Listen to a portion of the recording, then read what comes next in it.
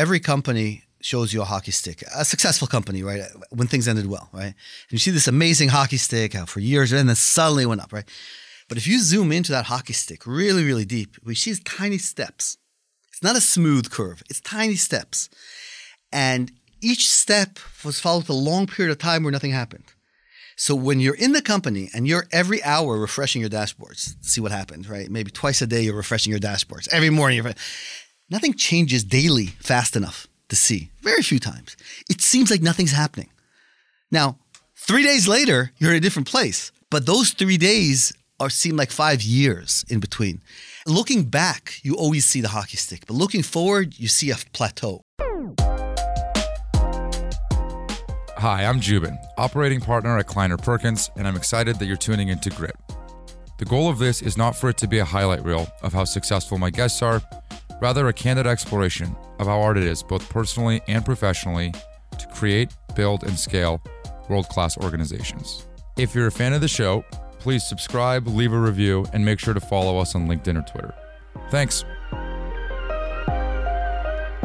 You know what's annoying? Can I actually tell you what I find annoying about some of the interviews that I heard you do? Mm-hmm. And I'm not going to throw anyone under the bus, but when you do traditional media, any incumbent media, anyone that considers them part of the media, the questions are very, Noam, give me your take on, and then it's something controversial. Like it always is ending up being something where they're steering the horse, I don't know, to like... That sells. What do you mean? That sells. Isn't that annoying for you though? Don't you feel like when you have a great story to tell, people invite you on to talk about... I actually look at it very differently. I look at it that everyone's got a great story to tell. Stories are cheap, right? To actually have done something is very hard. Execution is hard, right? Yeah. But the stories, everyone's got a story. And what usually happens is afterwards, everyone remembers history very selectively. If things ended well for you in the company, then it was all thanks to your brilliance, et cetera. And if it ended badly, it's because you had terrible investors, right? Yeah. It's like there's always this, and it's the business, they need to get some kind of controversy. But also you think about the listeners, right? The listeners will go to listen because there's some hook. Now, there's some shows people listen to every week, whatever. I'm talking about more in press. In press, why would you read an article if it's going to be complicated in details and all that? I understand why they do it. It's very annoying, though, because they steer that and you end up getting caught up in these like hyper-personal stories about people and stuff like that. If you're trying to give information for someone to learn, it doesn't really matter, right? But yeah. Isn't it even more frustrating for someone like you who always speaks his mind? Like we're not dissimilar in the sense that you strike me as someone that has a very hard time having a filter. You say it how it is. You say it how it is. I think that becomes particularly tricky in any media environment when what you're more thinking about is what am I saying and what should I not say, rather than just being yourself. Yeah, but that's life. Yeah. It was much, much, much harder before I sold Waze. Why? Because I was always a loose cannon. But it's one thing to be a loose cannon after you like made it and it's fine, whatever you say, nothing. I find it amazing that people try to speak so politically in these things and they don't say anything then. So just shut up and go home. Like, well, if you're not going to say anything. And that's my point, is you end up going on and doing these things and you're not saying anything. You're not saying anything and you're trying to walk around the issue and, you're trying to pretend. And, one thing people always tell me, like when they read my posts or stuff or listen, is that they learn a lot from it. Because I just tell it as it is. Like I'm not trying to create this story of myself as the hero that comes out. That's another aspect that usually people get, right? How the whole story is about them. Yeah. Everything was around. Anyway, humans are problematic. One thing that I was pleasantly surprised by doing the work for this sit down with you, I read all your posts. I thought they were incredible. It seemed atypical to me for someone to put their opinions out so strongly. And I'll tell you why. I think a lot of people are afraid to put their opinions out because things change. And your experiences are so unique to you that there's so many counterexamples of people that are doing it differently that are just going to throw stones in glass houses. And I think that's a big reason why people don't just put themselves out there, because sometimes those takes don't age well. I'll give you an example. One of your posts was, living in San Francisco, living in the Bay Area, right? You don't live in the Bay Area anymore. Your life has changed. Things have changed, but that was one take. I still agree with it, by the way. I still agree with it too. The premise of the post was any advantage that you can get as a startup, you should take because you're already basically destined to fail. So even 5% difference makes a meaningful difference. Right. And by the way, I still believe that. You do? I think it's a shitty life. I mean, it's an amazing life for a while. And I still recommend people to move if you're a startup. It depends obviously what space you're in, but altogether, there's no place like the Bay. There really isn't. At the same time, it's not a coincidence that the Bay produces lots of products that regular people have no idea what they're talking about. Because the Bay it's a self-contained ecosystem of the same type of people talking to each other all the time, going to parties together, going to Burning Man together, doing everything together, that you begin thinking this is the world. You begin thinking everyone's got an iPhone. Well, no, most phones in the world are Android, but everyone must have an iPhone because everyone has an iPhone, right? Everyone has a Mac. I remember when I moved to the Bay, I actually had a PC. And I remember sitting in a panel, opening up my PC, and there was no connector for a PC. And everyone looked at me like, what the hell's wrong with you not having a Mac? It was like obvious. PCs are 80% of the market. It's like there's all this kind of stuff that happened in the Bay. But there is nothing. For startups, there's nothing like the Bay. Yeah. I was thinking we could maybe start with the story. You mentioned selling Waze. You wrote a post on Post, your new company, describing the story of how you almost sold Waze to Facebook instead of Google. Would you mind just telling that story? It's incredible. Sure. I think the most incredible thing is that we sat on it for 10 years, the story, and we never told it. Except why? Well, first of all, we had NDAs, but more than that, it was just, it was a very difficult story because people thought I was leaking data. I was leaking information on the story as it was happening. And so it was very, very important for me not to, because I didn't, by the way, but still, and it doesn't matter. But actually, both Google and Facebook thought I was leaking the data, but I wasn't. Meaning when you were in the throes of the negotiations. In the throes of negotiations, yeah. So it was funny, just in terms of a little background. In 2012, Apple Maps came out and was a disaster, and Tim Cook wrote an apology letter to the iPhone users. And he said, until we get our act together, why don't you try Microsoft, Google, Nokia, or Waze? And that was like, who the hell is Waze? Like in that level. And that was kind of our big coming out moment, in the US where we kind of began going mainstream. Now, this was pretty early in mobile, right? We had 10 million actives, which was considered big at the time for mobile. And, things were going really well at that point. And so we began looking forward, and we had kind of two conclusions. One is we wrongfully thought that we needed what we called a big brother, right? We needed a distribution channel that we were kind of tapping out on our organic growth, and we needed to be integrated deeper into something bigger than ourselves for growth for users. At the same time, we obviously knew we were going to have to raise another round. We built and sold Waze on $38 million altogether. But at the time, we were planning to raise $100 million on a 700 pre, which was a huge amount at the time, right? Those were the days when billions mattered, and billions were big numbers, not like today. The question became, do we raise? What do? We began kind of sniffing around acquisitions. And so me and the founders sat down and we built a model. And we said, if we get an offer of over $1 billion, we sell the company because it's $1 billion. That was always the dream. $1 billion company was what VCs kept pitching and what founders kept buying. If it was below 700, we'll raise the money and continue. And by the way, some of us wanted to continue and some wanted to sell. So we wanted to have kind of a model that we'd agree on. If it's between 700 to $1 billion, that was what we called the gray zone, where it would depend who's buying the company. Because we had to go, spend 4 years working there. And that's an interesting point around acquisitions, that's really the point where the interests of the investors and the founders diverge. Right? Up to that point, everyone's aligned. Product does well, company does well. Company does well, raise more money, higher valuation, everyone's happy. At this point, it changes. The VCs or the investors want the best return for their LPs that they can get. Mm-hmm. You are going to have to go and work for 4 years at wherever that place is going to be, and your competition is going to be linked to you working there for 4 years. And, that's life. And so you have other interests rather than just money. So we said, if it's in that zone, it would depend who's buying us.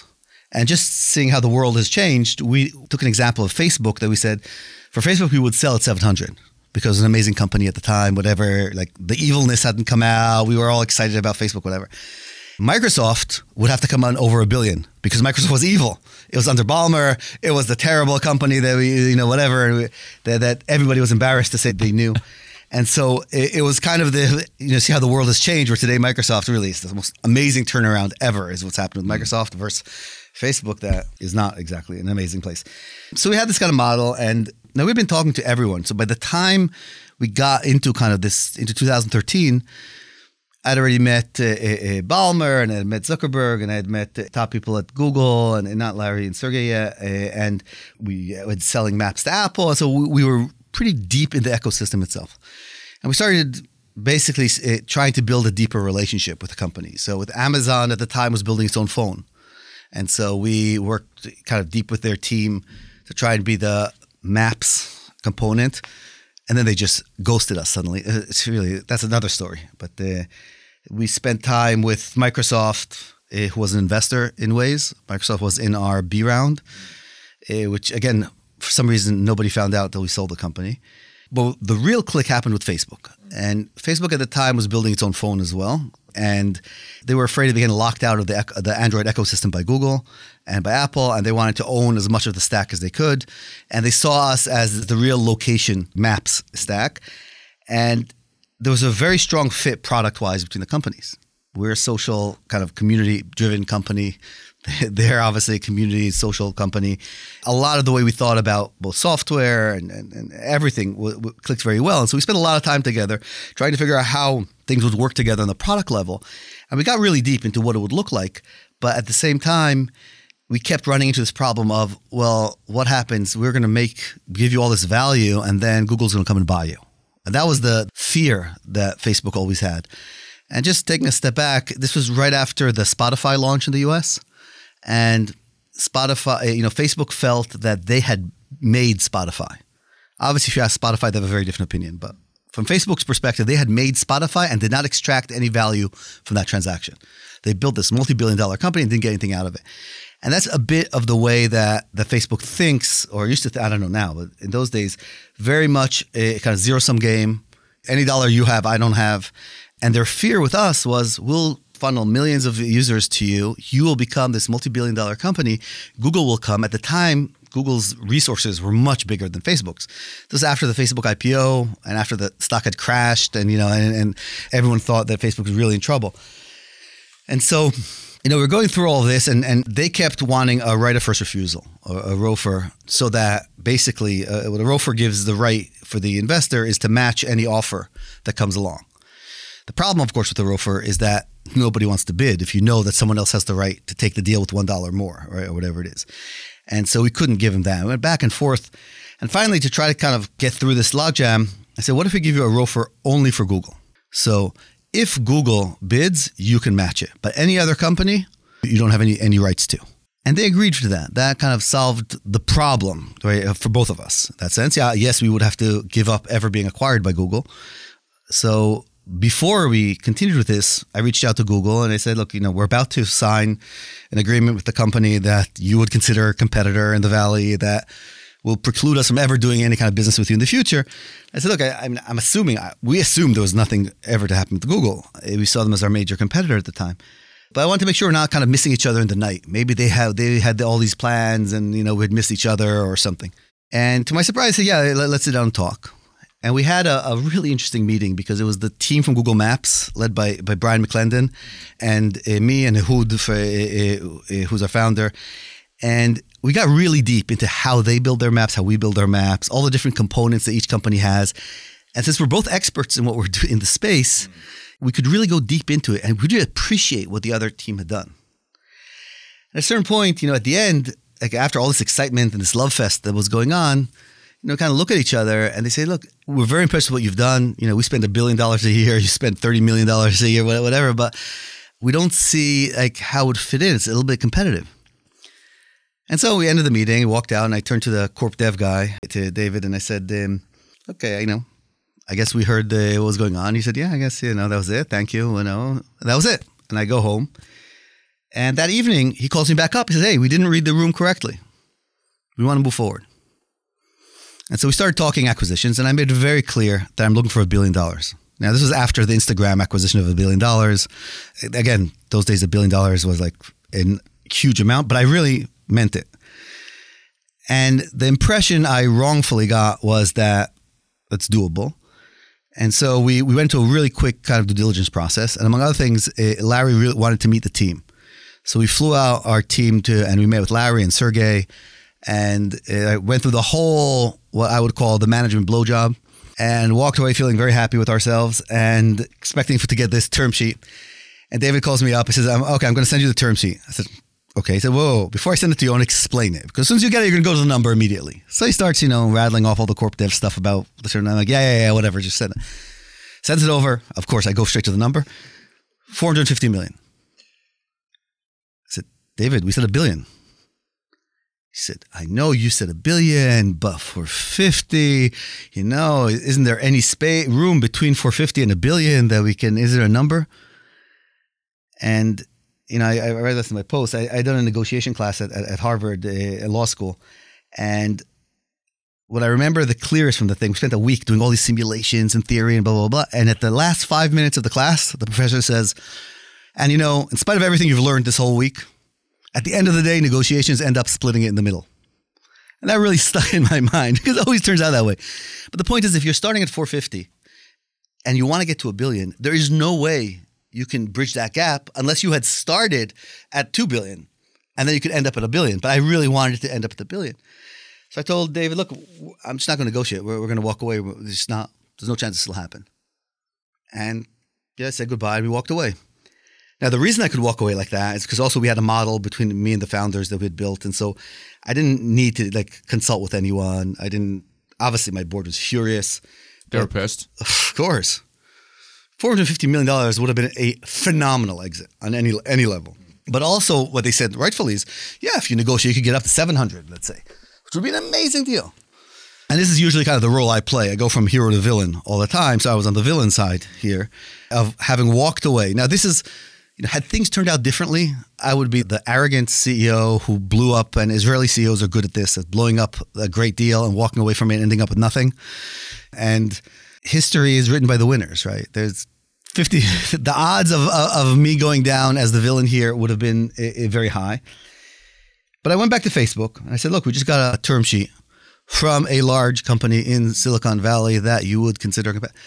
And, if you're interested, let's talk. So the corp dev, the head of corp dev, Amin, called me up and said, and I really respect him for that, and I think it's a very smart strategy. He said, what's the number that you won't shop around? This is super important because you want a term sheet to shop it around, right? And I told him, $1 billion, I won't shop it around. 2 hours later, I get an email with a term sheet for $1 billion, an exploding term sheet for 3 hours. I signed it on the spot, sent it back to him. And again, because we had this kind of agreement between us, I didn't reach out to anyone to consult on anything. Obviously, this time I was the hero, right? I'd moved from the villain to the hero. Between you and the founders. The founders, yeah. And obviously the board was very excited with me at this point.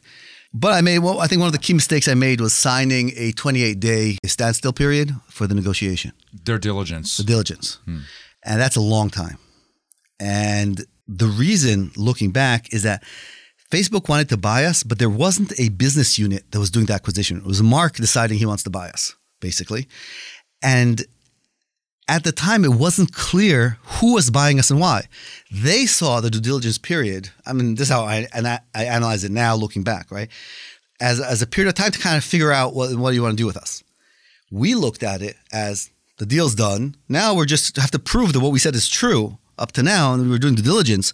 But it's not about the deal. It's about the details. And this created this gap in expectations as we went into the process. And it was a very significant gap. And because there wasn't a clear owner on the other side, I mean, imagine we just signed $1 billion deal. We're all excited. What's the next step? I'll get back to you. 2 days of radio silence. You're as a founder, you're going crazy. You're like, whoa, what's going to happen, right? Yeah. And you don't know. And that, I think, was the biggest, if we synthesize the mistakes that happened on the deal, there wasn't a clear acquirer. There wasn't a real good chemistry. And we had all this time. And because we had our expectations began diverging because there wasn't that strong personal connection and alignment in the deal. And so, it's all different levels of things. One was not being clear who's the owner on their side, not having a clear process. What's going on? What are we doing this week? Whatever. They finally sent a team of engineers to Israel. These were young, early 20s engineers who were like talking about all the latest buzzwords and technology and stuff. Our engineers were in their 40s, had been through a lot. And it didn't go well. It didn't go well. Let's put it that way. I'm trying to think about a polite way of putting it. It didn't go well at all. Where these kids are like, oh yeah, that's no problem. I could build that. That's no big deal. And our engineers who actually built it were like, no, that is a big deal. And that's like the difference between what we had with Google. With Google, we met engineers kind of our age, our experience, who had built similar stuff, and we could appreciate what we had each done and understand the complexities of it. Here we're meeting with a bunch of kids who hadn't really built anything themselves, and were telling us that everything we'd done was bullshit, and this was easy, and this was this and that, and like that was not our experience at all. And so we kept diverging. Now, this was the biggest deal.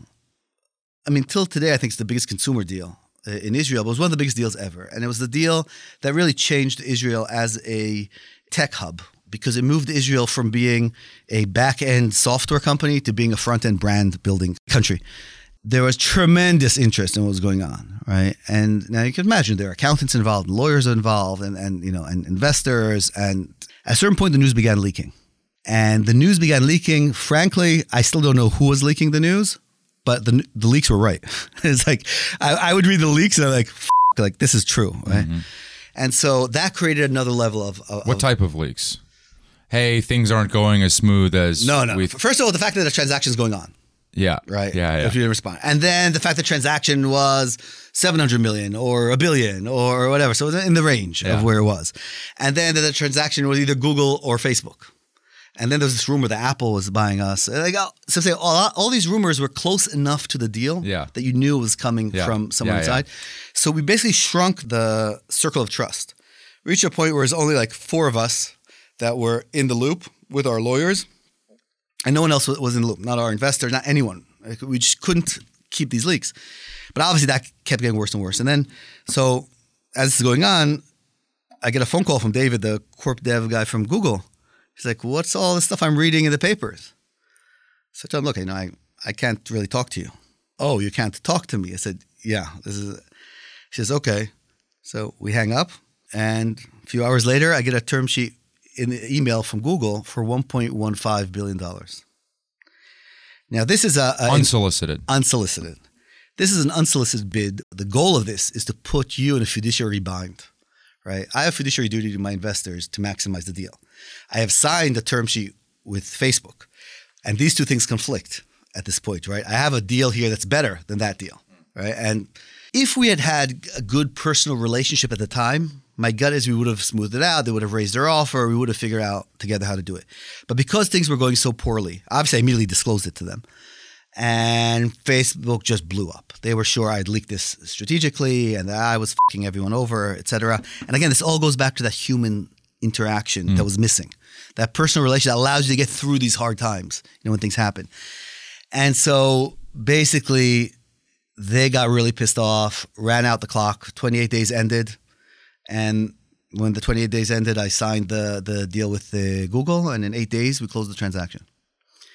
And that's how we ended up going into Google. Looking back financially, this was the lowest point of Facebook stock ever. It was $25 a share.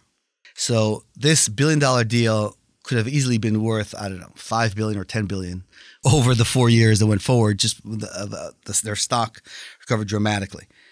At the same time, I don't think I would have lasted 4 years there. And so I think Google was the right place for Waze on many, many different levels. And it kind of turned out that way. They gave us the independence. We grew the company, et cetera. First of all, what an incredible story. Thank you for sharing that. Like, absolutely jaw-dropping. Like, they should make a movie about that. And I'd wonder who would play you. That would be Brad Pitt. We can all dream. The deliberation that you just had in your head is Facebook or Google, what would have been better? Do you ever think about what if we didn't do anything? We had actually talked about this explicitly. And we believed that if we waited 2 years, we could double the deal. Now, we were wrong. If we had waited 6 months, we could have doubled the deal. Because we had no idea what the market was going to go crazy, in 2014, 15, 16. Right. And afterwards, after we were part of Google, we got acquisition offers from anyone you can imagine, from Amazon to Uber to Lyft. There were many other places we could have gone. But at the same time, startups is a very personal thing. And some of us were really exhausted and tired of the stress and the ongoing 24/7 kind of work life. Forget this work-life balance crap, right? Yeah. I think we can all agree that's not the case. But everything together, it was really stressful. And so knowing that we could double the deal, or agreeing that we could double the deal in 18 to 24 months, we still decided that it would be better to do it, again, if we got the $1 billion, because of kind of the personal preferences of some of us. Yeah. It's interesting. I have heard many stories. There's examples on both sides, but when companies sold GitHub, let's just take an example, okay? The business itself, the metrics are doing incredible. Timing obviously matters, and in hindsight, it looks obvious. Like right now, if you sold in 2021, 2022, you look pretty smart, you know? Right, yeah. So timing matters on these things. But what I have seen is, take timing away in the markets, a lot of the time when you're in these startups, it feels like the world is going upside down. And there's so much turmoil, interpersonal turmoil between the team, between your families, the stress, the burden. It actually is less to do with, is this the right thing for the business to sell based on the metrics that we're seeing, and more emotional. Like emotionally, maybe the founders are on their last thread with their significant others, or they've missed their kids growing up. It's those types of things that I have seen generally as the spark to push. Do you agree with that? You know, at the end of the day, everything in life is personal. And we like to try to find data and models and different things to help us make decisions. But we've already made our decision the first 3 seconds in our gut. You know, we're still one generation away from the monkeys. We're instinctive animals, and we have a very hard time. And so, you know, obviously when people tell the story looking back, everyone's a hero and everyone's strategic. But at the time, especially when it's your first acquisition and your first major acquisition or something, you don't have any perspective on what's going on. Now, this was a great deal by all means, so I'm not trying in any way to belittle it, right? But if we had a chance of selling at 10 billion with a 90% certainty, or 100% certainty at 1 billion, that's a tough call to make, because there's a 10% chance you're going to end up with nothing. And when you think about how life-changing these kinds of things are, it's a very hard dilemma to be in. Really good corp dev managers know that and play on that. The really good corp dev from the acquirer. Yeah. Right. Well, it's also hard as the CEO, I imagine, to look into the whites of your team's eyes who have been grinding with you for 5 years. 5 years is a long time. Grinding with you for 5 years. That's generational wealth for most of them. The incremental difference to them between 1 or 2 or 5, relatively speaking, money's not going to matter for most people, you know? It's very difficult. Yes. There's also a big difference. I was living in the Bay, and most of the team was in Israel. And that's a 10-hour time zone difference, and it's a 1,000-hour culture difference, you know. It's very, very different. So I was kind of at the time in the glory of, we're doing well, we're growing, everything's wonderful, but he loves us, blah, blah, blah. The parties that you go to, everyone says, you know, oh, wow, use your app, here it is, blah, blah, blah. Yeah. While the guys in Israel were, the server's crashing, this isn't working, I can't hire the person, this person wants to leave. Like, it's a different level of stress. That was one of my mistakes, is not being able to connect. It's hard to explain when things are going well, right? You've got to kind of feel it. And I didn't deliver that feeling to the team in Israel, which might have helped extend the runway or the risk-taking appetite. But at the same time, again, it's a once-in-a-lifetime kind of deal in that sense. So, when you talk about delivering the feeling, I think it's really hard to understand what that means when you're not inside these companies. I go to portfolio companies and I give a talk. And the first slide of my talk is a benchmark of companies that went from 1 million of ARR to 100, and that's the y-axis, and the x-axis is time, okay? And it just shows the top companies that you would think of, the Oktas of the world, kind of the companies. And it shows how long when they, you know, let's just consider 1 million product market fit, this is a loose framework, to 100. How long does it take? 100, you start thinking about maybe we go public, whatever. And when you look at these companies, 7, 8 years, many of our portfolio companies are, Twilio is in that 7, 8 years, are dead on track for that, for best of breed, dead on track. But when you talk to the employees of the companies, and then I project the logo of this company, and they're maybe 4 years in and perfectly on trajectory.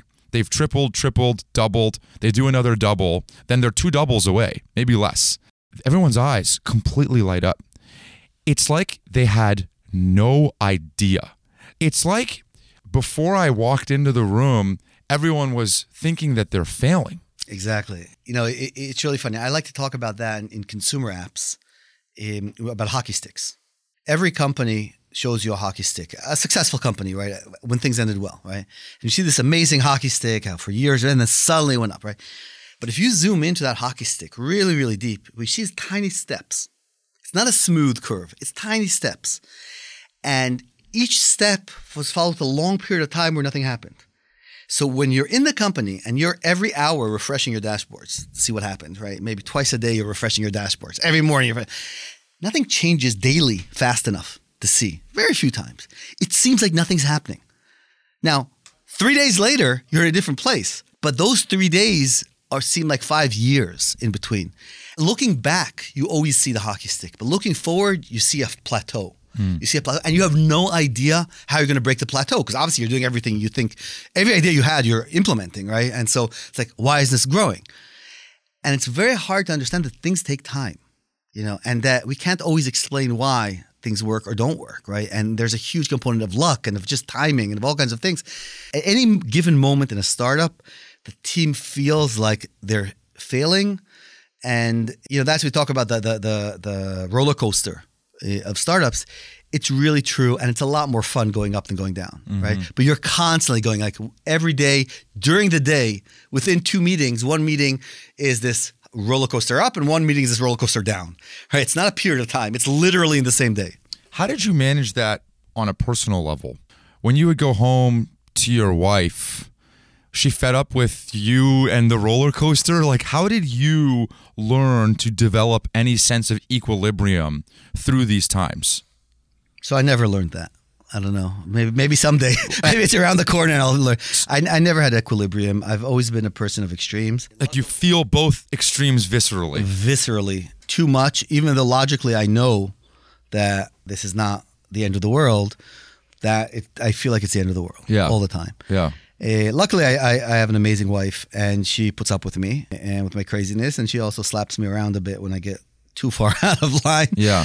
But it really is, that's why I say everything is personal in that sense. It's extremely hard to be rational about your business and your company, because it's people that you know that work with you, and it's customers that you know that talk about you. And it's like, it's so much you. It's like a child in that sense. And I think that's the best way of describing it, is a child. You're not rational about your child, right? You love your child unconditionally. So it doesn't really, and this is kind of what happens, I think, in startups as well. When you were going back and forth between the Google and Facebook thing, how was it at home for you? Like, what was the personal, do you remember going to your wife and being like, this is like, were you sleeping? You've created a framework with the founders. Now the ball is in your court. That's a very powerful yet isolating world. What were you thinking? What was going through your head at that point? Like, how was it at home? So it was a problem because a period of time, at the end of the day, we're talking about maybe 2 months, right? Altogether, everything. Where out of that, there was kind of 1 month that was really intensive. So it's a small period of time, and you're going through this fear. So I'll give an example. Day before we signed with Google. Okay, so this is 8 days working around the clock, around different time zones, hadn't slept for a week, right? We're about to sign the biggest deal in Israel's history, in our history, you know, blah, blah, blah. And the lead on Google side calls me up and says, we've gotten information that you are leaking the deal. You're the leak, and we can't trust you. And if we can't trust you, we're not going to do the deal. This is the day before we sign, right? We're already printing out versions to sign and copies and escrows. And that's really I think that feeling. It's from this, oh my God, we're about to sign this deal, to it's blowing up, and I'm going to be that fucking shitty CEO who was full of himself and didn't take the first $450 million offer and ended up blowing the $1 billion offer, ended up with nothing. Yeah. And then we spoke together, explained to them that then whatever they agreed, and then we did. We're back to signing. You know, it's like, that's all in a period of a few hours. Yeah. Right. That you go back and forth with these things. Yeah. But I don't want it to sound in any way like I'm complaining, oh, it's terrible. No, I sold my company for $1 billion. Poor me. Can I part of the reason why I do this show is I get to talk to really successful people. And the problem with successful people, honestly, is that there is a stigma that they are not allowed to talk about hard things because it is in some way ungrateful, that they lack gratitude. It's a taboo to talk about hard things when you've made it. And I think actually that's an incredible disservice to people who are trying to do this because they just think that the ball bounced your way. They just think that you were God-given in this thing. So anyway, I appreciate you. So I have to follow up on that. This is something that really bothers me is that, history is written by the winners. And again, most startups fail. And we hardly ever hear about the startups that fail. All right. And I've had my share of startups that failed. And believe me, you don't want to hear about them. No, but obviously you learn a lot more from failure than you do from success. But the problem is we hear about the success. There's a self-selection bias of these successful companies that makes it sound like successful founders are these like geniuses that saw everything and everything fell into play and the perfect product market fit and everything went to the moon and hockey sticks and all that stuff. The reality is founders sleep like babies, right? They wake up every hour and cry, right? And that's exactly what happens. No matter who tells the story, the reality is they were crying at night. Things were not working well.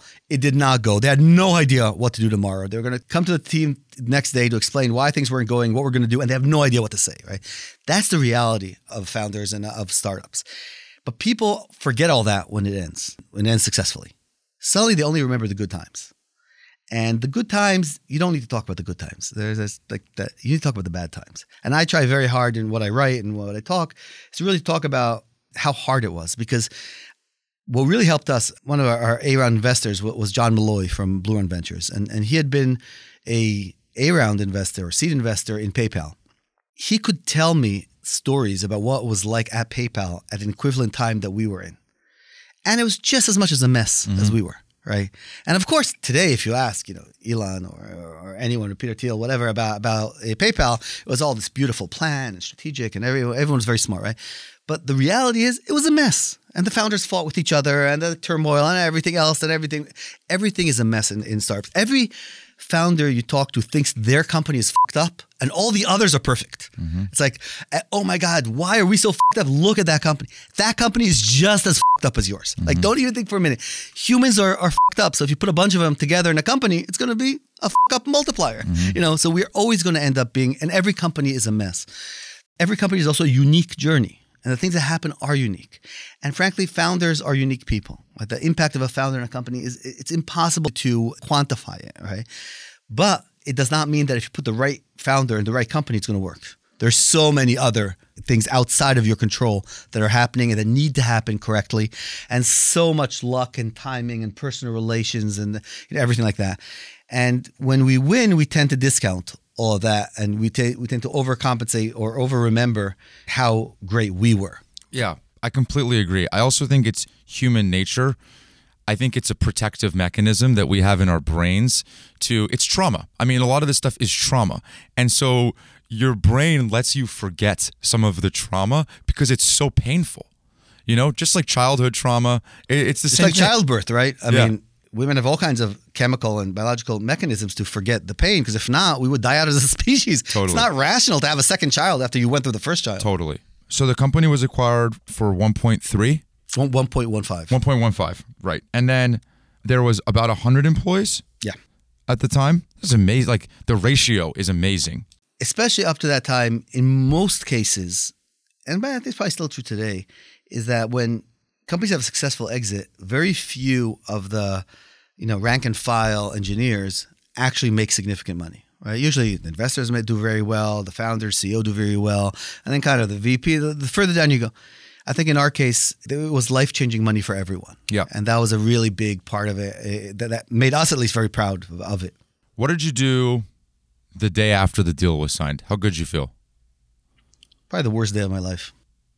What do you mean? So it'd been 8 days without sleep. The worst day of your life? Worst day of my life.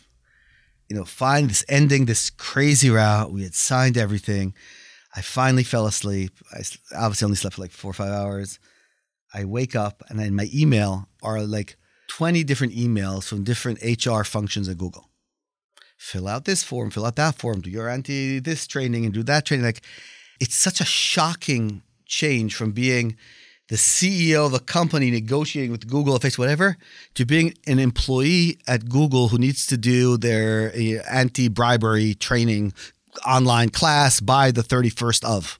It's like so shocking. And to me, that was like the big understanding of what I had just done.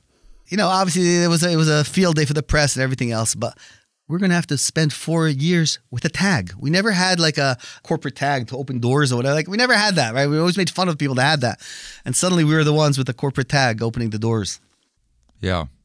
By the way, it's something that I have found, except for having kids, which I think is at least for me, was the only thing that I think really changed me, like really impacted me deeply.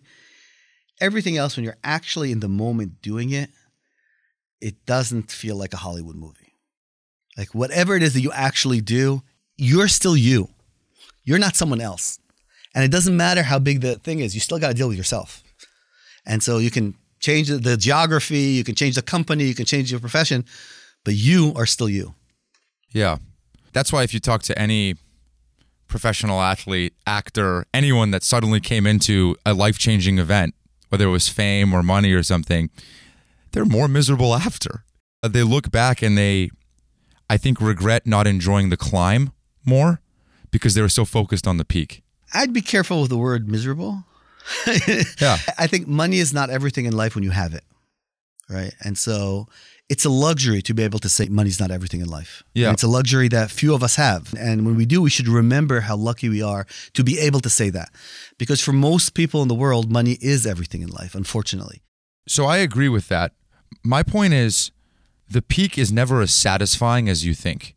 And I think that's why you were really depressed. I think there's probably a lot to do with the HR emails that you got. But I think that all of a sudden, you woke up that day and it was another day. And now you have a Google email alias. And it's funny, a few months after our transaction was the WhatsApp transaction. $18 billion. Yeah. And we took it so personally, and we suddenly felt like such losers that we sold the company for $1 billion when they sold it for $18 billion, right? And this is the thing, right? You can always find a reason to whatever you think is a peak. It's just like a plateau looking up at the next peak. You never actually make the top of the peak, whatever it is. I guess except for Elon Musk, but anyone else, right? There's always another peak to climb. Yeah, I totally agree. You didn't start as the founder. When did you join the company? So Waze began as a kind of open source project by Ehud Shabtai on his balcony in Tel Aviv, which is the kind of the Israeli version of a garage. In 2008, March 2008, him and Amir and Uri got together and raised money and started the company as Waze. So during the A-round docs, the agreement was that they're going to bring on an external CEO. And this never works. But that was the agreement. And I, at the time, was shutting down Intercast, which was the traditional failed startup that I ran, one of the most traumatic experiences of my life, which I learned the most. And the person who was running engineering for me was a good friend of Amir's, who was one of the founders of Waze. So we kept hearing about each other's stories along the way. Oh, they raised money. They didn't raise money. They still did, all these kind of dynamics through this joint friend, right? And when we finally shut down the company, he said, listen, you got to talk to Amir. They're looking for a CEO, whatever. And I was like, look, I'm too traumatized to do anything. And I need to go to India to pray in a Buddhist monastery or something. I don't know what I'm going to do. But he got us together and we hit it off well. And we spent a tremendous amount of time together, just me and the founders. And we only went to the investors once we had kind of worked things out. And one of the things that Amir and Uri had said is, and Ehud, is that they want me to feel like a founder and they want me to act like a founder. They want me to treat me like a founder, that I'll treat them, like we'll be in that sense as if we had been founders from day one. And I think that actually happened and was one of the unique things about why things worked out for us is because I was not hired by the investors. Usually what happens when you bring on an external CEO, it's the investors hire them. And when the investors hire them, that CEO's alliance, at the end of the day, his allegiance is to the investors. And so there's a lack of trust with the founders. Because this was the founder's decision and my decision before we went to the investors, it created a level of trust that was very different. I'm also a kind of an aggressive guy. And so very quickly, it was clear that I cared about the product and the users and the company much more than I cared about my relationship with the investors or with anything else. And so, it clicked really well. A lot of people contact me saying, hey, we need to get a new CEO. Can you explain to how it worked at Waze? And I always say, don't do it. It never works. We're a unique unicorn that succeeded in bringing an external CEO. The odds of this working are so low that I definitely do not recommend it for anyone. So Intercast was where you were coming from. Why do you have such a negative reflection of that experience? You were the CEO? I was the CEO. Okay. I f***ed up on multiple levels, ended up shutting down the company, burning other people's money, and wasting people's time. Yeah. Still sticks with you. Still sticks with me. It was exceptionally bad because I joined the company for all the wrong reasons. And I ignored everything. What do you mean? It's getting complicated. I was part of a founding team of a different company that's actually pretty well known these days, but I felt it was wrong. And I didn't want to continue with that team. And my first company that I founded, Delta 3, we had gone public very fast. So we never went the VC route. How fast? We founded the company in 2006, 1996, talking the first bubble. In 1996, and then we raised some angel money, and then we had a U.S. telecom company buy half of our company and invest in us, and then we went public in 99. So 3 years from founding, we went public. What'd you go public at? NASDAQ. I think we went out like 350 million. And again, this is 99, so that was a lot of money then. And I think our peak was $1.5 billion, which then was a lot of money. And were you running the company? I was running the company. I was 28. Terrible mistake. You were 28? I was 28.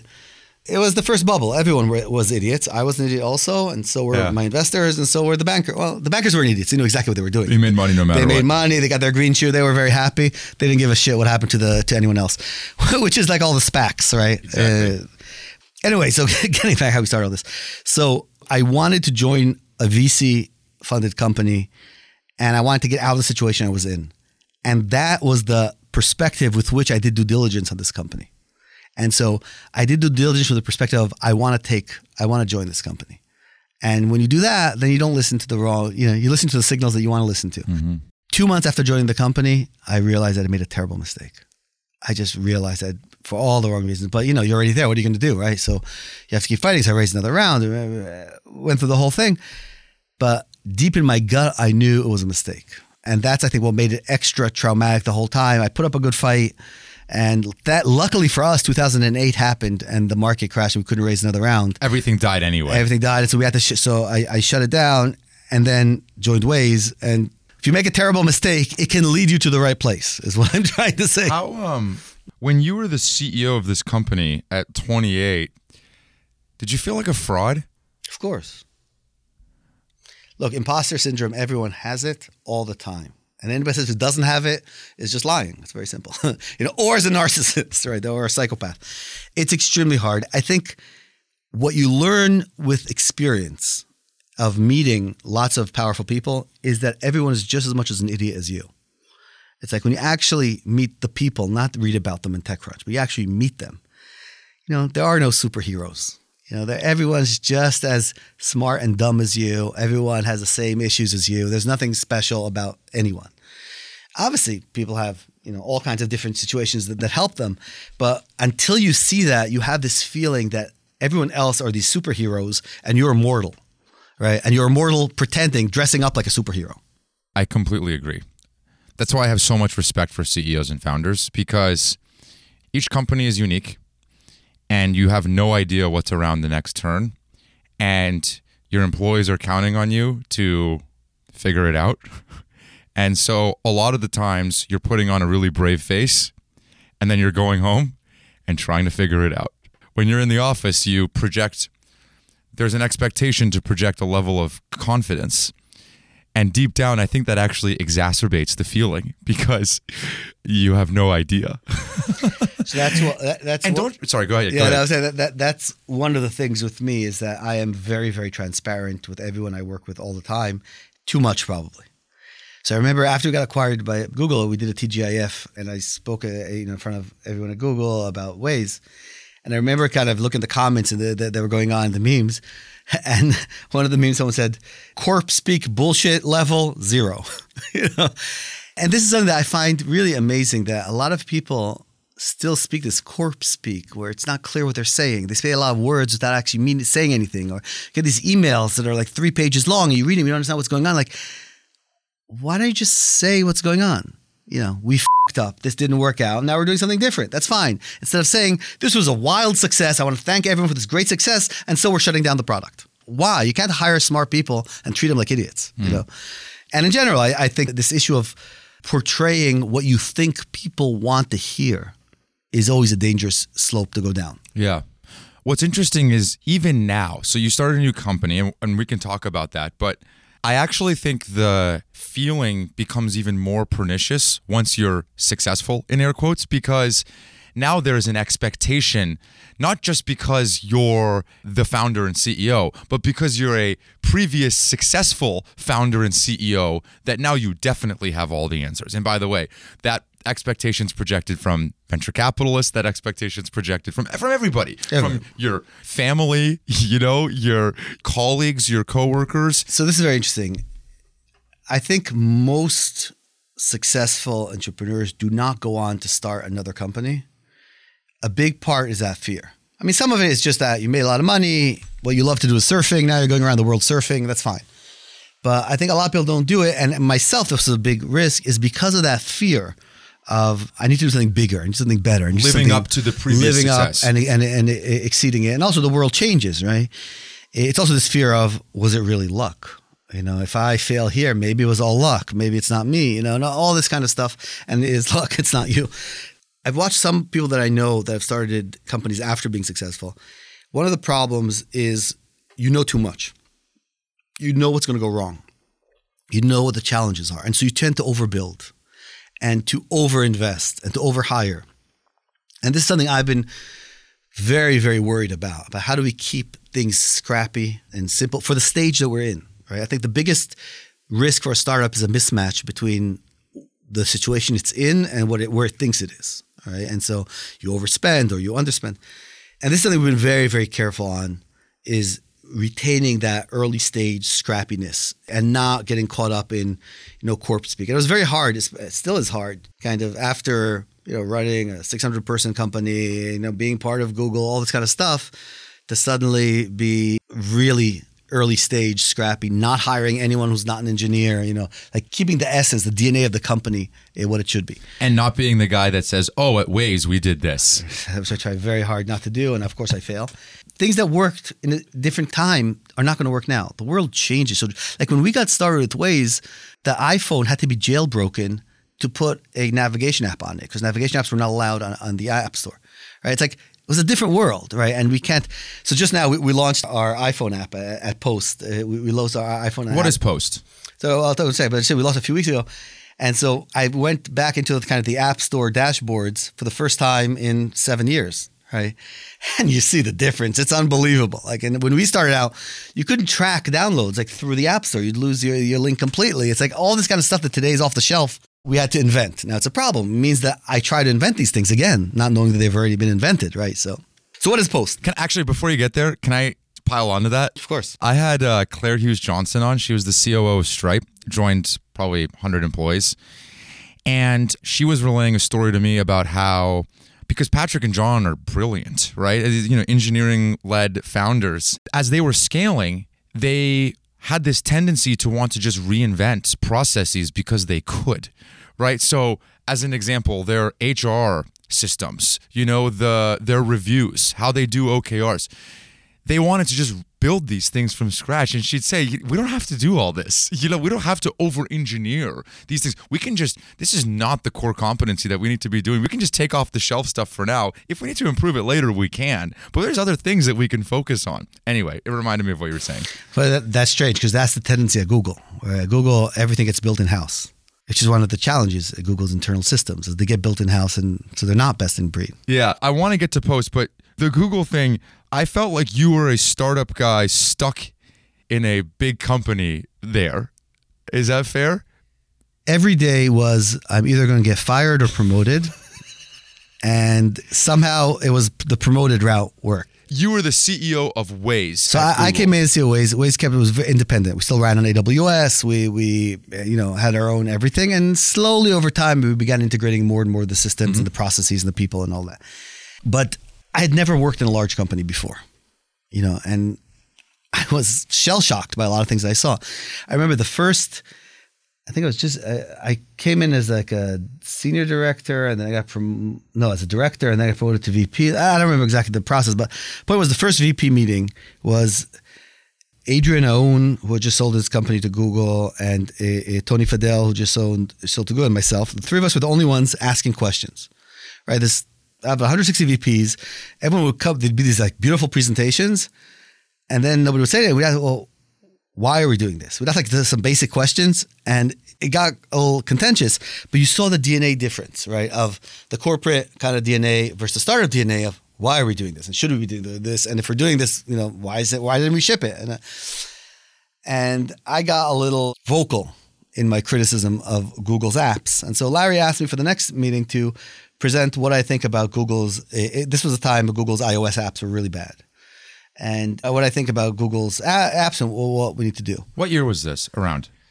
2014, I think. Okay, yeah. Right. So it's just when Google was about to made a pretty big turnaround around iOS. But at the time, there were, I don't remember the exact number. We actually looked at how many people had checked in iOS code, and it was like the number was tiny. And we had iOS engineers using Android phones, like all kind of crazy shit that was going on.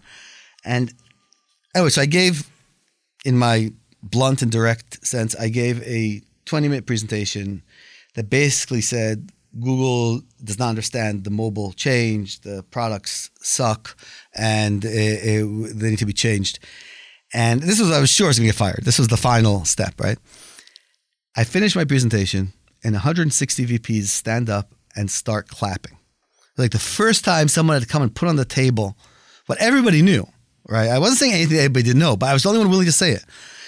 And that's the point where I became kind of this hero. This kind of folk hero, within Google. And ask anyone who was a VP at that time will remember that meeting. Like, there's little chance they'd forget it. And so I felt that everybody can complain, right? That's the easiest thing in the world. Like, you can look at any company you walk into, you can say it's a piece of shit because there's always reasons why you end up there, right? It's not that people are stupid. It's not they say, oh, how can we build a shitty product? Let's do 1, 2, 3. No, there's constraints like everywhere. So I said, let's do something about it. And so I said, I'm going to go look a little bit onto the growth side of the apps, et cetera. And I discovered there was no centralized database of analytics at Google at the time. Nobody really knew how many active users there were. Nobody really knew the retention rates of like things that you as a startup were kind of obvious for you. No one knew. And every business unit or product area operated separately and with their own definitions, right? So what an active user was defined differently by different groups. I was kind of shocked by all this, but I found a group in Israel that was running the front end of the security side. And so they were collecting kind of raw data on all the inbound sessions. And so we extracted from that the usage of different apps. And we built a matrix of what's your retention based on how many apps you use. And what we showed was obvious correlation that the more apps you use, the better you were retained, et cetera. And there was like a tipping point. If you used more than X apps, you would start using more and more apps, right? But what we found is that the average Android user used under 2 Google apps a week or a day or a month. Maybe, I don't know, like something tiny. And when I showed it to Sundar, he was shocked.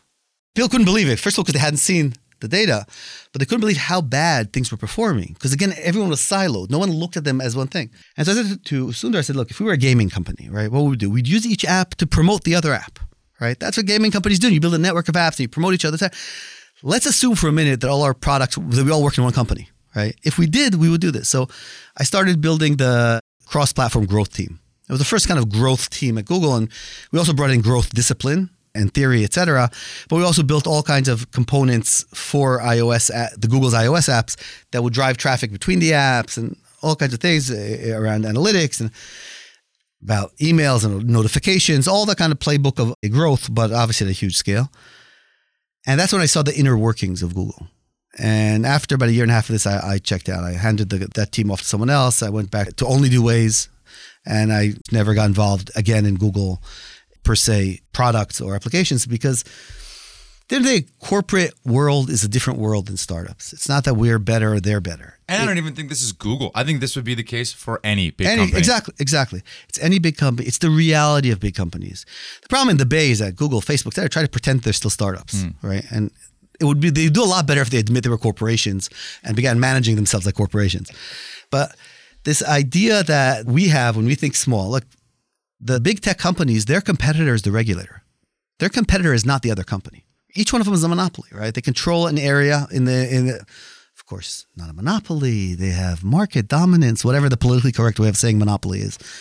But basically, they're monopolies. They control an area of the internet. They have learned how to suck money out of it like no other company ever again. And so the only thing that can disrupt them is the regulator. And so the fact that you spend most of your time in meetings with lawyers makes sense when you think about it from the corporate perspective. It makes no sense when you think about it from the product perspective or from the consumer perspective. And this is the problem, right? It's not that they're wrong in the way they treat things. They're right for who they are. Now, the question is that what you want to do? Do you want to sit in meetings and with lawyers, or do you want to actually go build things? And that really depends on who you are. And I think the most frustrated people are the people that are at big companies and try to get things done. That was me, right? I had this myth, like every founder is irrational, right? So I had this myth, I'm going to come to Google, I'm going to change Google. I'm going to prove that you can build, innovative products and that Waze can grow and thrive within Google, and that we can change all the stuff that I saw at Google that I thought it needed changing. And, I banged my head against the wall for a few years. And then I realized, like everyone else, it's the nature of the beast. Like this is what corporate world is. It doesn't change. You can optimize it here and there. And so that caused tremendous frustrations for me at the time until I finally, gave up on it, gave up on trying to change it. Yeah. I think that probably would have happened for you. Anywhere. So I wrote, when I left Google and LP, where I wrote this post, I did not have any idea how big this post was going to go, how it was going to blow up at all. I would have edited it much better if I had known. Yeah. I just sat down and wrote it, and published it. I didn't think about it even. And it got really wide distribution, let's put it that way. But I got a lot of feedback from people. By the way, most of the old-time Googlers wrote back to me completely agreeing with me. And the people that hated me the most were the new Googlers who were still trying to believe that. Of course. But I think tremendous number of people from all kinds of companies got back and said basically that they had similar experiences everywhere, from tech companies to regular corporations. It's not something unique to Google in that sense. I think what's unique for tech companies, though, is they have, most companies have a constraint of revenue and of financial returns and things like that constrain what they can do. Tech companies are so profitable that they have no constraint. Yeah. So, they have no market signal telling them, hey, what you're doing makes no sense because there's no revenue here. Because they got that one thing that produces all the money, and there's enough money in the organization that everybody can feel they're important. Yeah. Well, you could even make that argument, don't you think, for startups too? Especially, you talked about Post and how you're trying to operate within constraints. Especially over the last few years, you saw a lot of startups become meaningfully disassociated from reality because they were using fundraising as the barometer of progress rather than customers. So this is 100% agree. I was a very big opponent of all the whole SPAC space. And everybody told me I'm an idiot. And, I think it turned out that way. The American banking system is amazing at finding any crack where you can get a higher than normal returns and pouring so much money into it that it just blows everything up and becomes crazy, right? And that's the same thing with SPACs and all these things.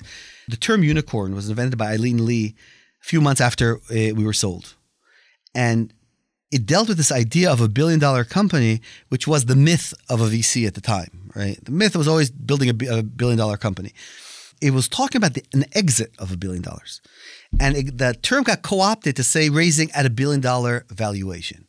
And it became this obsession with founders to raise at $1 billion. And it meant that a lot of people made terrible mistakes. By the way, many of the SPAC companies could have been healthy companies if they had not gone the route. Being a public company is a terrible thing. As someone who being a small public company, but someone who ran a small public company in 99, 2000, 2001, et cetera, it's the worst thing in the world. And founders don't understand, it's not an exit. Going public is a step in your journey. You're fundraising it from a different source than VCs, but it's a step. You haven't ended anything. You basically signed on for another 10 years when you go public, right? That has to be the mentality that people think. Instead of thinking, now I'm going to be a billionaire. And it's just not true. And it doesn't matter what the paper says. So yes, having too much money, this is being out of step of where you are. Having too much money can kill a startup just as easily as not having money. I promise we're going to get to post, but there's something that you mentioned at Google. You were really focused on the telemetry and the metrics. While you were at Waze as the CEO or different companies, how much time are you spending as the leader of that organization defining what metrics actually matter, defining what it is that everyone's working towards? So I would say at Waze, one of our biggest mistakes was we had very poor analytics infrastructure, really poor. And part of that was the timing, because we were mobile first and there really wasn't analytics for mobile at the time the same way. And so you had to build everything yourself. It wasn't just like an SDK you throw into your app and suddenly you see what's going on. You had to literally build every event yourself. It just wasn't a strong DNA in the company. And this is it's a problem. We all like to say data driven, but to do it well is very hard. I felt that we hadn't done it well. And I assumed when we got into Google that I could learn how it's done well. And what I found at Google also, that it wasn't. When you have a successful product, it's very easy to not look at the analytics, right? When do you look at your analytics deeply? When your product's not successful, when things aren't working well, right? And that's where you really need to go deep onto your analytics. What was the metric that you were using at Waze that you think, like, that you guided the company towards for a while? So first of all, I think every company needs to have its own North Star metric because every business is different. And you can't say that retention is the most important thing if your product is a one-off purchase thing. It's like everything has to be unique. What we realized at the end is that our number one metric was driven kilometers. And driven kilometers is how many kilometers a person opened the Waze app and drove with it open. We obviously measured through the GPS and we knew how fast people were going. But that kind of impacted everything. It showed how much data we were collecting from the user and how much we could improve our maps and our traffic. It showed us how much airtime we had with the user, that we could show ads and other monetization options. We knew that the more you used Waze, the more features you started to use. There was a tipping point of, I think it was, if you use us more than 4 times a month, like once a week, that's kind of when the tipping point began and you began to use us more and more. But if you use us less, you'd stay at the same level. So everything kind of came back to these driven kilometers per user. Driven kilometers, obviously we saw professional drivers have a different drive differently than regular consumer drivers. So everything came back to that, and that became the metric. Last night I was Ubering in from JFK and the driver was using Waze. Good guy. And I started asking him, obviously in anticipation of this, a bunch of questions about Waze. And I said, do you always use it? And he said, yes. And I said, why? And he said, because I trust it. And I said, why do you trust it? And he said, because there's other people telling me what's going on around the system. You have a smile on your face. It still makes you happy. First, it makes me very happy because, at a startup, you always have kind of your vision and your mission and how you want people to describe you, whatever, right? And that was exactly what our hope was, to reach a point where, because Google Maps is a great product. Apple Maps today is a great product, et cetera. But that trust thing, right? Knowing the human aspect, the fact that it's other people out there is one of the unique things about our app. And it translates into that trust, as you say, into that kind of emotional connection. So that was always kind of our hope, was that people would describe us the way you just did. And the thing that I was thinking about when I was sitting in the back seat of this Uber was that the company is still a social company, which is why Facebook was interested in it, and it's a maps company. Going back to kind of the North Star of the way that you defined what success was it weird organizing the company around both of those things at the same time? Like, I just wonder, what was it like at that point? So it's funny, there were 2 camps in the company when I joined, all the way through. One camp was driven by people who had grown up in the mobile industry, and they were thinking about navigation in the traditional sense of a navigation product, and they were like BlackBerry users or Nokia users, etc. And then there was the other camp, which was more the social camp, the iPhone users, the gamification, etc. What was unique about Waze, we managed to balance both. Like when we got started, our nemesis was Foursquare. Right, because we got started more or less the same time, us and Foursquare. We did similar funding rounds in the beginning, but they were the cool kids. They were on the front page of Time, right? And they were like, everyone was talking about them, and our engineers, as all engineers say, it was like, I could build this in a weekend. What is this thing, this stupid check-in thing, whatever. But became so big that at a certain point, our kind of iPhone camp was like, maybe we get rid of the navigation and we only do all this kind of gamification stuff that we're doing around location, because that's the cool thing, right? I think what we managed to do that they didn't was move from being a cool thing to being a utility, something you have to use every day, and something that actually gives you tangible value. And in many ways today, most people that use Waze don't really know there's a community behind it that builds the map. They don't know all that stuff, and that's success, right? They use it because it's a great product. And to me, that's the challenge of most social products and all these kind of community products, et cetera, is how do you translate it into real, tangible, everyday value for regular people who have a job and drive to work and whatever and don't have time to read TechCrunch? I would argue that that's the challenge of most technology companies. Is I have found many companies that are building technology for technology's sake because it's cool, and not really, as Mamoon would say, open for business. They're not really orienting it around a solution for a customer. Or a solution to a real problem, a real pain point, Sure. Right? However you want to describe it. But that's exactly the thing. And I just remember we spent months agonizing over Foursquare. I was like, how could it be that they're doing all this stuff and we're not? Obviously, I'm glad we kept the course, held the line and continued kind of, and this is, I think, one of the most important lessons. When you have a certain vision for a startup, you have to execute your vision. This idea of pivoting, I think, is one of the worst inventions from Silicon Valley that's destroyed many, many companies. Everything's hard. Nothing works in real life. And so if you start pivoting when things don't work, you're just going to keep going from one place to the other. The only easy businesses in the world are someone else's business. Right? It's always your business is very hard, but their business is so easy. And it's so easy because you don't know their business. It's just as hard or worse than yours, right? Yeah. And so being able to know this is what I want to be, stay on it. Obviously, you want to change your approaches, right? Like if something's not working, but you still want to go there. If you look at most successful companies, you go back also to Waze. You go back to our first pitch deck, not much change between that and between what happened 10, 15 years later. Right? Yeah. And same thing with Facebook, and same thing with Google, and same thing with so many companies. Yes, there are features that change, a lot of things change, but the vision, the essence, the problem that you're solving has to be something that continues beyond that moment. Isn't it instructive that you were obsessed over Foursquare and they were the darlings for a while, and probably half the audience doesn't even know who they are anymore? I mean, to me, it was, that it really goes back to when you're a startup, you don't have competition. Your competition is yourself. Do you wish you just focused way more internally on your own business? No. I think what we did really well is balancing these two camps. Mm-hmm. I don't think Waze could have been successful with only one of these camps. If we had built a pure navigation product, our maps were terrible. We couldn't find anything. It was shitty, right? So we used all the gamification and all the cool stuff around it to bridge the gap while we're collecting data and building a better map and building better service, right? So the combination of the two was what's powerful. And this is, I think, a problem more on the VC side. VCs are expecting a very tight, concise pitch, right, on things. And for most cases, they're right. You have to be super focused and narrow.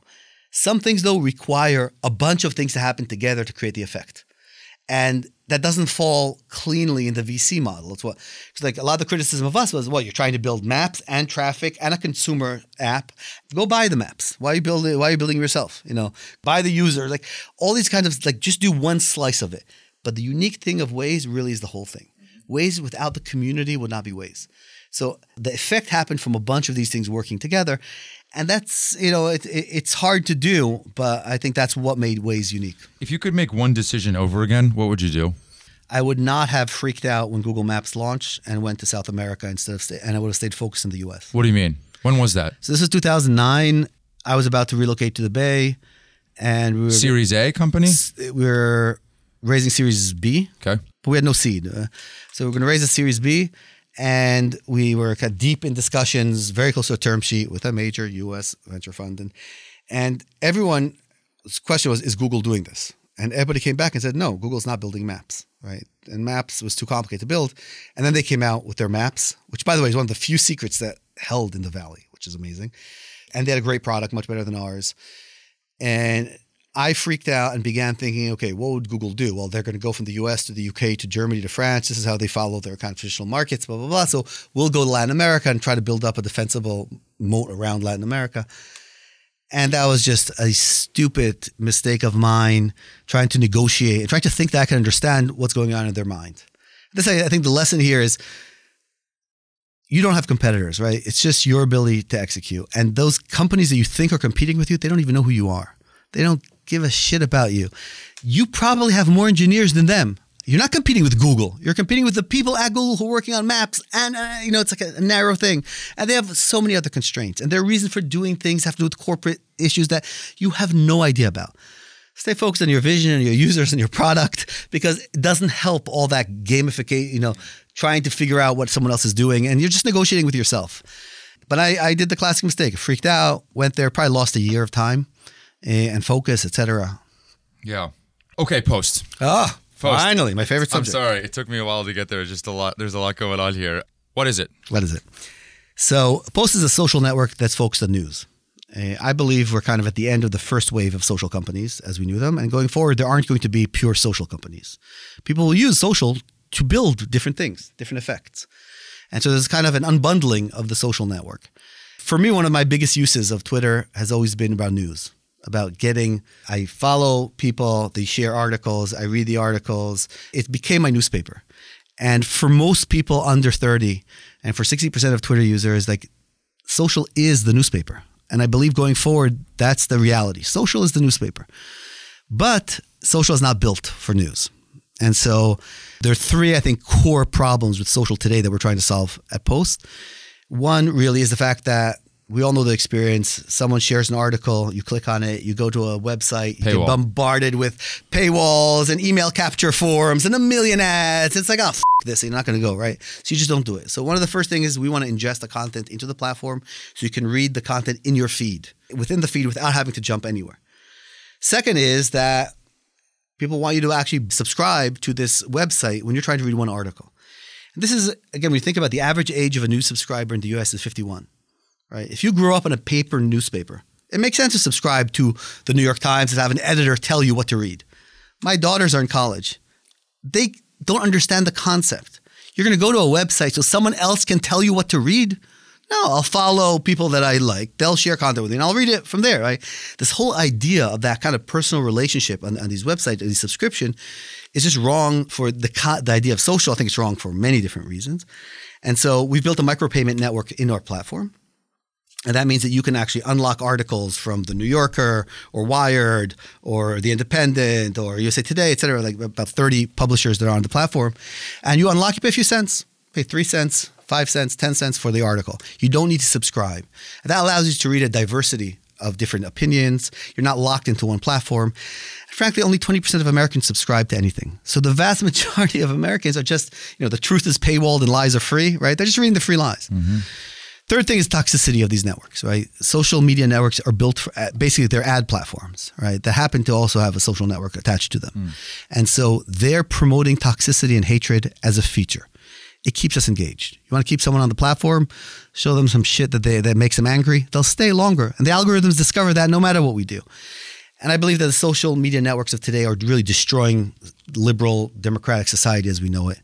They've become really a tool for the extremes to promote ideas that I don't believe the vast majority of people believe in. Mm. I don't think the vast majority of Americans are crazy. Mm. I don't think the vast majority of Americans are anti-vaxxers or authoritarians on the other side. But the platforms make it seem that way because they elevate this craziness. And so at Post, what we're doing is we're very, very focused on moderation. We have a community model similar to Waze or Wikipedia that we're building out to help moderate the content. And as we like to say, we're a platform for people who are not culture warriors. Mm. If you're a culture warrior and you want to go fight with people, go to Twitter, go to enough platforms for you. If you want to actually read news, you want to have some discussions, you want to discover people, you want to learn, you want to have civil conversations, we're the place for you. And so people love calling Post a Twitter alternative in the sense that, yes, you can follow, you can post, you can do all the stuff that you would on a traditional platform. But I would call it a social media platform that's focused on news, that's optimized for news. When did you launch? We launched in November. You raised the seed from Andreessen, you're still early, very early. You just launched. We're a year. We raised our seed round a year ago, May. I read this, so not everything you read is true, but it has to be true. If it's on the internet, it has to be true. That's right. I read that there was 650,000 people on your wait list, and of those, 430,000 people actually created an account. Yeah, it's pretty incredible. Yeah, it's been And then publishers took notice because of that and then joined the platform. So the problem, I've been obsessing about this space of misinformation, disinformation, et cetera, for years. And so when I left Google, I actually started building some products and spending a lot of time with publishers, and I self-funded it, and I was trying to figure out, I feel strongly that authoritarianism is one of our biggest threats for a liberal, open society. And it's not about left or right. It's about this slide into authoritarianism. We like to look at Trump in the US, but you go to Bibi in Israel, and you go to Brazil, and you go to Philippines, you go to Poland, Hungary, all over the world, this trend of authoritarianism. It's not only because of social media. Let's not, give that much credit to social media, but social media is a big part of it. These have become platforms that are kind of optimized for promoting the worst of us. And so when we started Post, basically November is when we started in May, really got things going kind of the summer. November came around and Elon took over Twitter and the whole world kind of blew up, and we decided we've got to launch something. So we took what we had, which was not much, and put it behind a wait list and just launched it. And first day, if you joined us, there was one feed that was basically whatever everyone was posting. That was it. But the point was, we spent so much time with the publishers trying to convince them to come to us. And every publisher agreed with what we're saying. 2% of their audience converts to subscription. So they're locking out 98% of the users.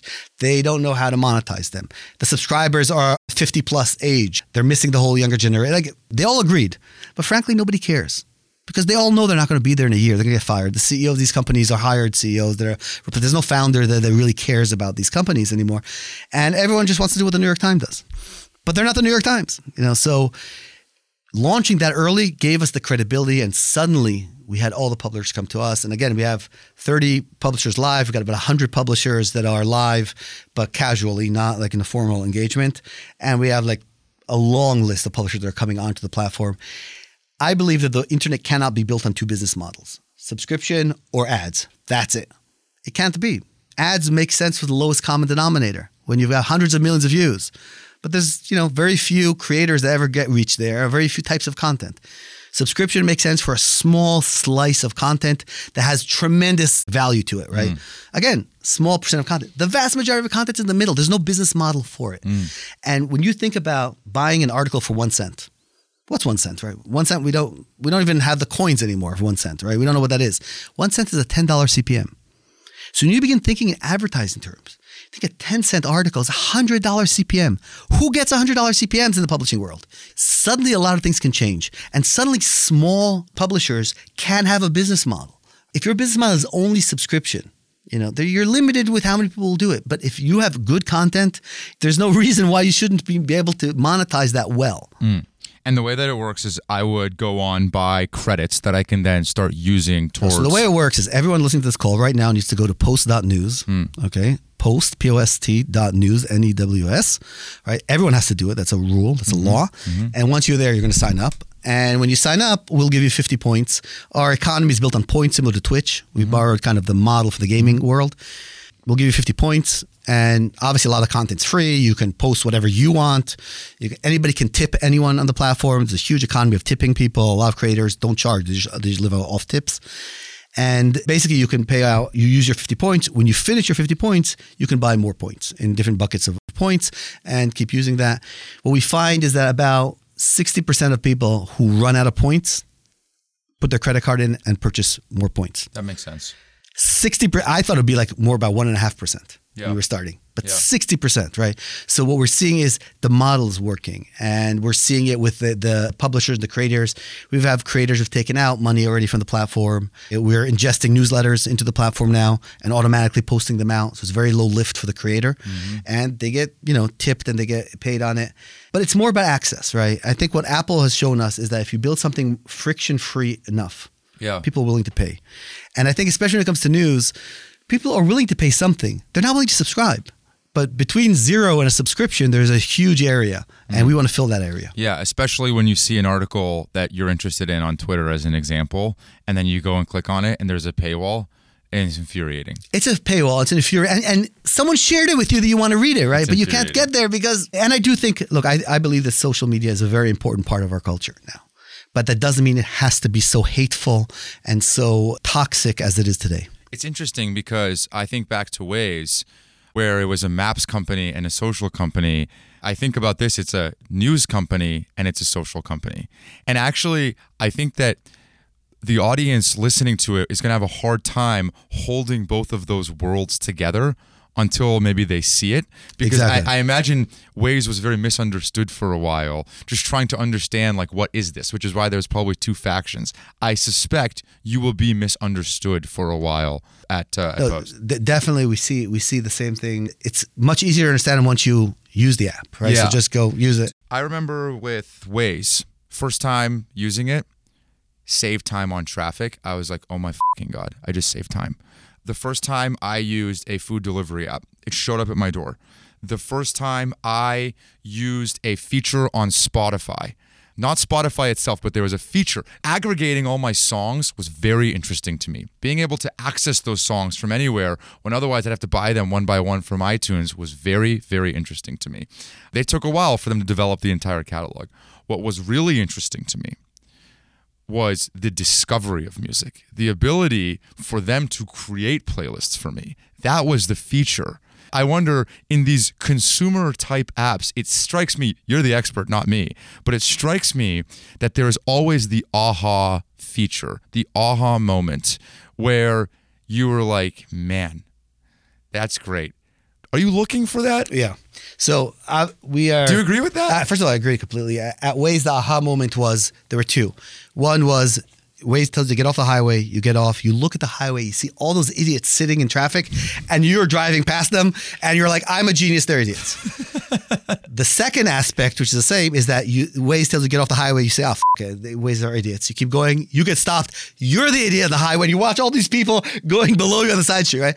Those are the two cases. In our case, and by the way, we're just beginning to, we're very close, we haven't launched yet our machine learning infrastructure and our recommendation engine and all that, which was missing. But when we imagine what the experience is going to be like, the aha moment at Post is you come in, you've got this feed, and the feed slowly learns kind of who you are, and every article that comes by is something you actually want to read.